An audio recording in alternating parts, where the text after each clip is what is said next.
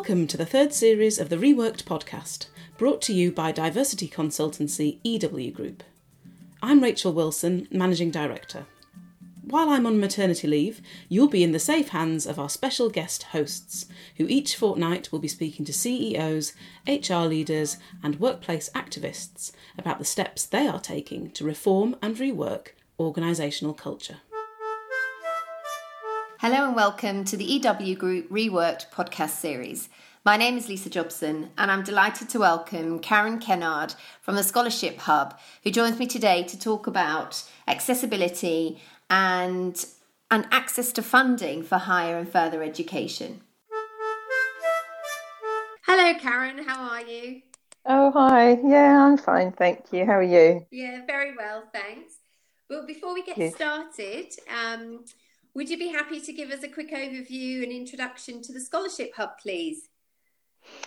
Yeah, I set it up about 6 years ago when my oldest son was first applying to university.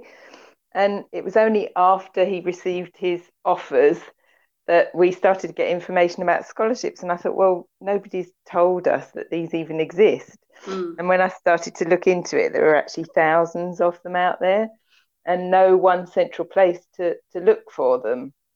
So the universities tell you about their scholarships, but, anything else, there was no place to go and look for them. So I decided to bring it all together and create a place where students could find funding regardless of which university they were going to. And there, obviously lots of other reasons why it was being offered as well. Fantastic. As you say, it's such especially if you think in the current context, the very clear focus on accessibility, which we'll come on to, and the reality of student debt.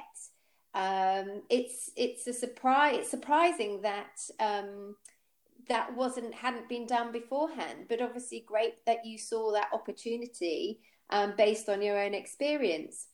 So since setting up the hub, Karen, how have you experienced a change in student funding?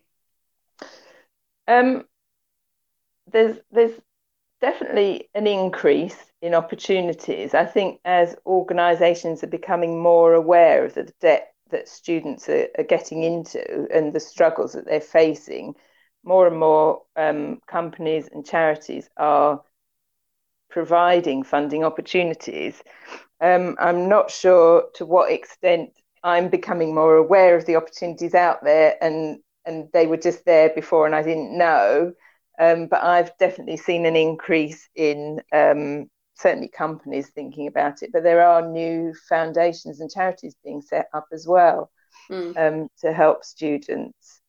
And I think, a very telling statistic, there's a National Student Money Survey that is done every year. And when I first set out back in 2013 or 14, there was only about 11% of students that say they get funding from scholarships and grants. Whereas this year, that's now at 44%. Wow. So that's quite a significant increase, which is fantastic to hear. And it is a significant increase, but if you think about it, there's still a long way to go. Yeah, true, absolutely. But just by shining a light and, as you say, pulling together and showcasing, if that's the right word, the opportunity that scholarships and bursaries can offer, as you say, not just for specific universities, but across the board, and obviously in higher education institutions as well. We're the opportunity is being thrown open to a much wider cross-section of students. Yeah. And I want to go back to one of the points you made at the very beginning there. Based on your own family experience, how much advice do students get around funding from schools and colleges before they even start applying? Well, again, I think that's definitely improving. My own experience and that of plenty of other people I've spoken to over the years is that they're not told anything at all. And in fact, again, looking at the National Student Money Survey, I think only this year last year, about 43% of students said that they weren't made aware of this funding at all. Right. And this year that's improved a bit, and now 39% are saying they're not made aware. But again, if you think about how many students are made aware of the loans, that's 100%. So why aren't they told about this free money? Yes, that's such a good point. It's improving, but it's still, a long way to go when you think about what they could be getting. Yeah, absolutely. And you're right that, the commercial drivers around student loans are obviously very, very clear to be seen. But how organisations and academic institutions work harder to publicise and communicate the number and level of scholarships or bursaries has to be a real focus point going forward. It's one of the things I've been, focusing on, trying to make teachers aware of it, because, why would they be?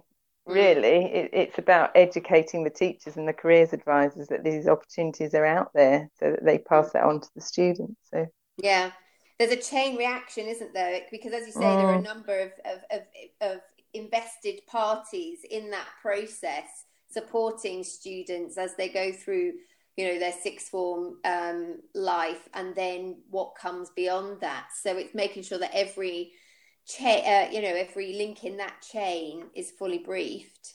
Yeah. And have you done any outreach work around that kind of raising awareness piece? When you say outreach, it kind of evokes images of going out to schools and doing exhibitions and talks and things. But the Scholarship Hub is a small company, but I do. Yeah, sure. I have done mailings, and I have about 350 schools signed up to my newsletter. So I'm definitely getting the message out there. But it is a slow process because we're not a big organisation. No. And is there any government activity in this area to, exactly as you say, supporting organisations, social enterprises like the Scholarship Hub to reach a broader audience? No, not that I'm aware of. Yeah. Unfortunately. It was the $1 million question, wasn't it, really? Yeah. Okay. So obviously, in light of the global social context and Black Lives Matter movement, have you seen an increase over the past 4 or 5 months in interest from businesses around setting up scholarships? I have. I've seen a really big increase. I say a big increase. The number of inquiries we were getting beforehand was pretty small, and now we're getting regular inquiries every week.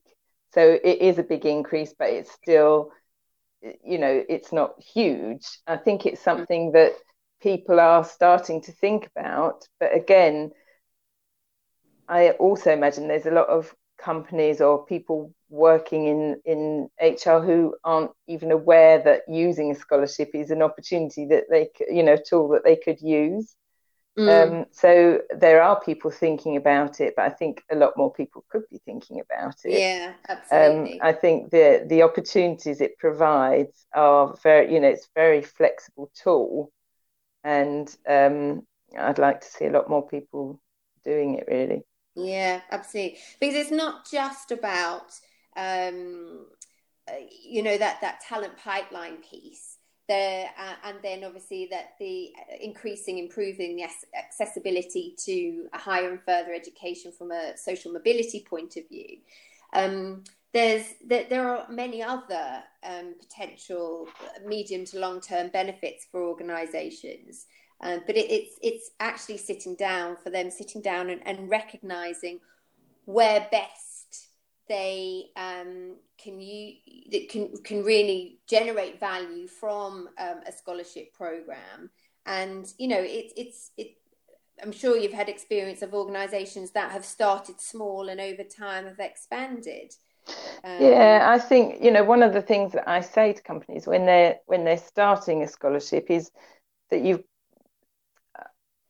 got to understand what the opportunities are, but you need to really focus on what you want to achieve from it. So, somebody might come and say, oh, we want to set up a scholarship for a black student or black students.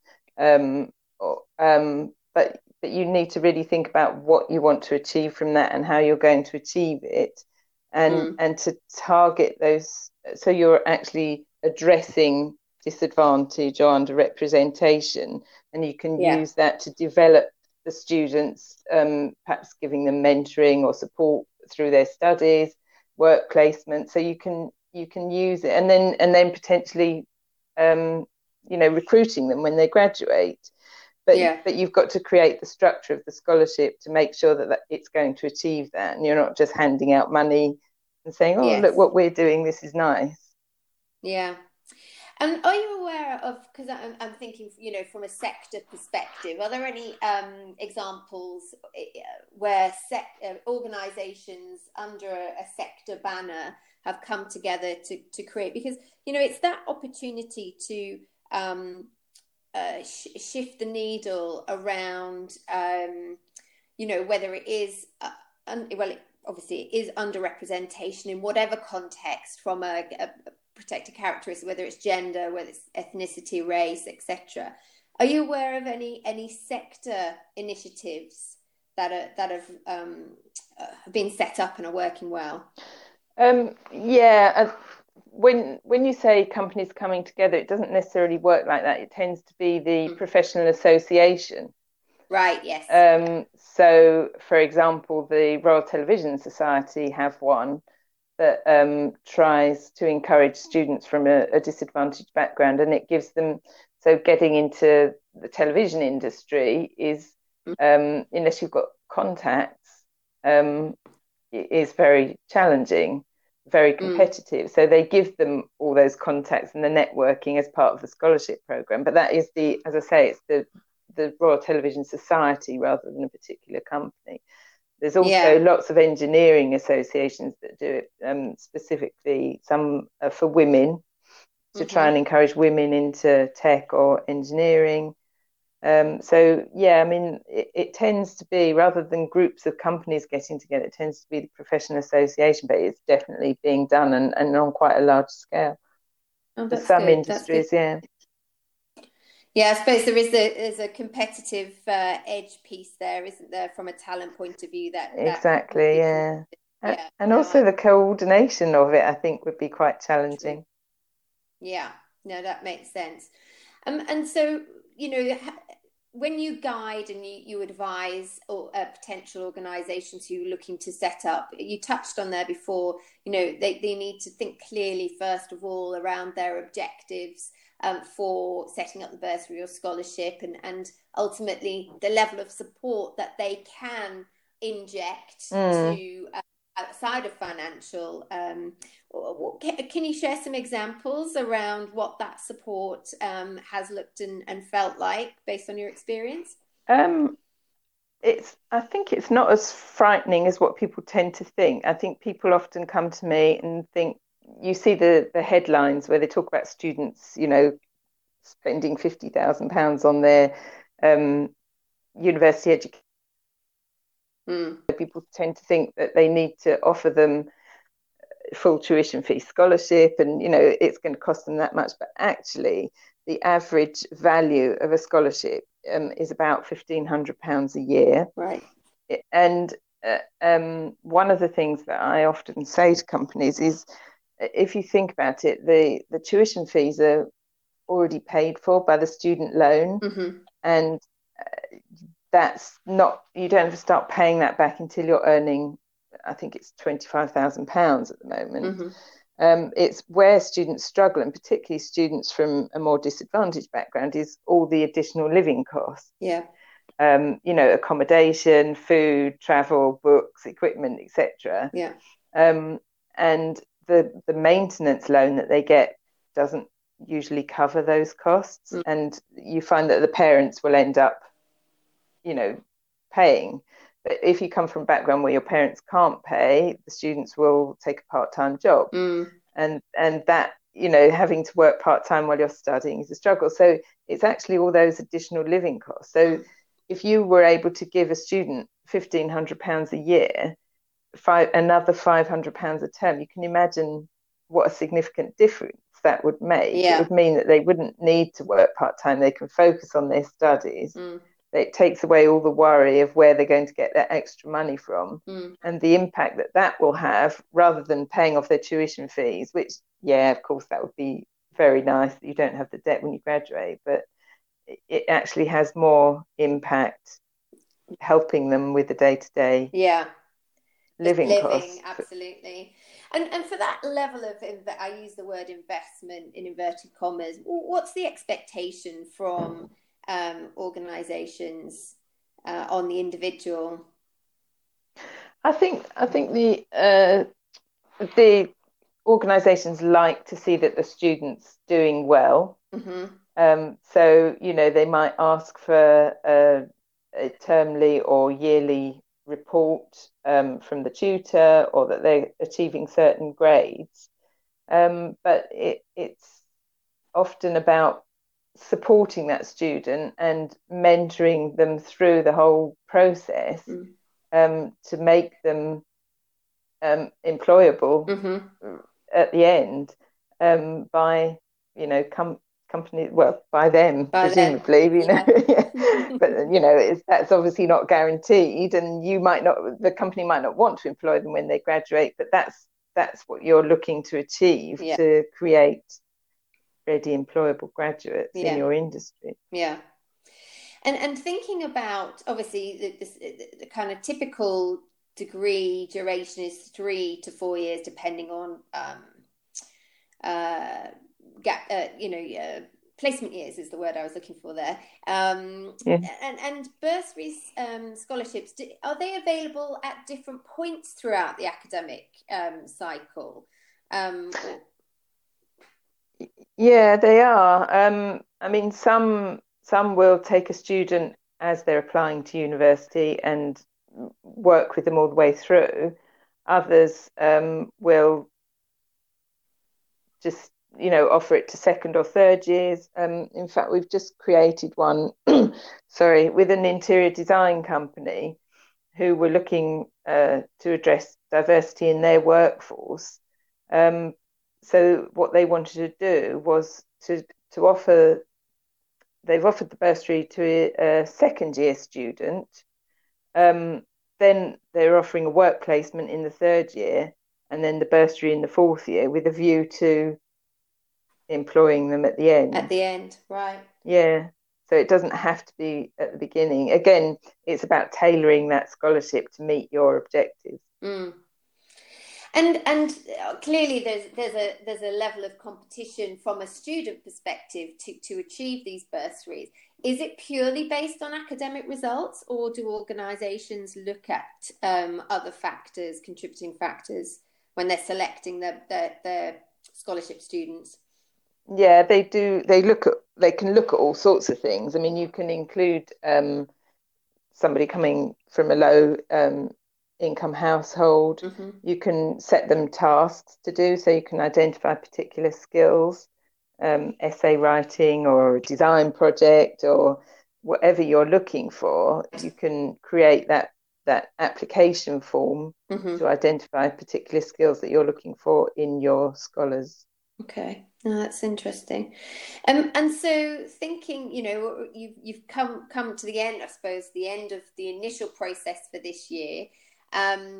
What's your advice to students who are either considering university next year or looking at generating financial support for ongoing studies?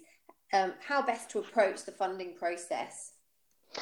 I think one of the things that I see with students is that, I'll often get an inquiry saying, I'm going to study X random degree at Y university. Are there any funds for me? And they think purely in terms of what subject they're studying and where they're going to study it. But you've got to think a lot wider than that, because if you think about exactly what we've just been talking about, if you've got a particular vocation, you want a particular career, then you should look in that industry. Is there anything? You should think about your religious background, where you come from, your sports, your musical. There's so many different reasons why scholarships are offered and bursaries, that they need to think about more holistically about themselves, about what could make them eligible, and think much wider than just the subject. And of course, there are actually lots of scholarships that are open to all students at all universities that, you know, might be marketing led. They want to get their brand in front of a student. Yeah. So it's about thinking widely, I think, and doing the research. Yeah, and we've seen, especially over the summer, some really interesting examples of students using their initiative and being quite creative in how they generate funds, whether it is through a formal route of a bursary or a scholarship, or whether, you know, they've utilised social media to crowdsource funds. We've obviously some very high-profile examples of famous individuals donating to charitable organisations. So it all helps. I think the crowdfunding approach, those ones make the headlines, but they're less common. Yeah, absolutely. So I think the key message is from what we've discussed, you know, students, as you say, start thinking about how you're going to finance your further studies as soon in the process as you possibly can. Yeah. Reach out to you know, the Scholarship Hub is an amazing resource, not least around bursaries and scholarships, but a lot of guidance around just that whole funding piece for university or for higher education studies. And from the, I suppose, organisational and academic institutional perspective, we just need to continue to increase that level of awareness of what's on offer. Yeah. I think that's good advice. Yeah. And to keep thinking about it. It's not a one-off process either. So yes, yeah, absolutely. It's an opportunity for the duration of an individual's studies, and just getting that extra bit of support will and can make all the difference, as you said. Yeah. Karen, thank you so much. It's been great hearing more about your work with the Scholarship Hub, and importantly, just the practical advice that students should be aware of and take advantage of as they go about, because it's a tricky and stressful time when you're thinking about the potential or the reality actually of debt, and how can I minimize that. So the Scholarship Hub has a lot of useful, as I say, insight and resources to help ease that whole process. So thanks for joining me today, Karen. It's been a pleasure. Thank you. Speak to you again soon. Thank you. I hope this episode gave you some ideas that you can replicate in your own organisation. We'd love it if you could leave a review and also subscribe to Reworked so you don't miss our next episode. Diversity and inclusion at work has never been higher up the agenda. The EW Group team includes learning and development specialists, facilitators, researchers and analysts, all with deep expertise in equality, diversity and inclusion. If you think we can help you rework your own culture, please get in touch.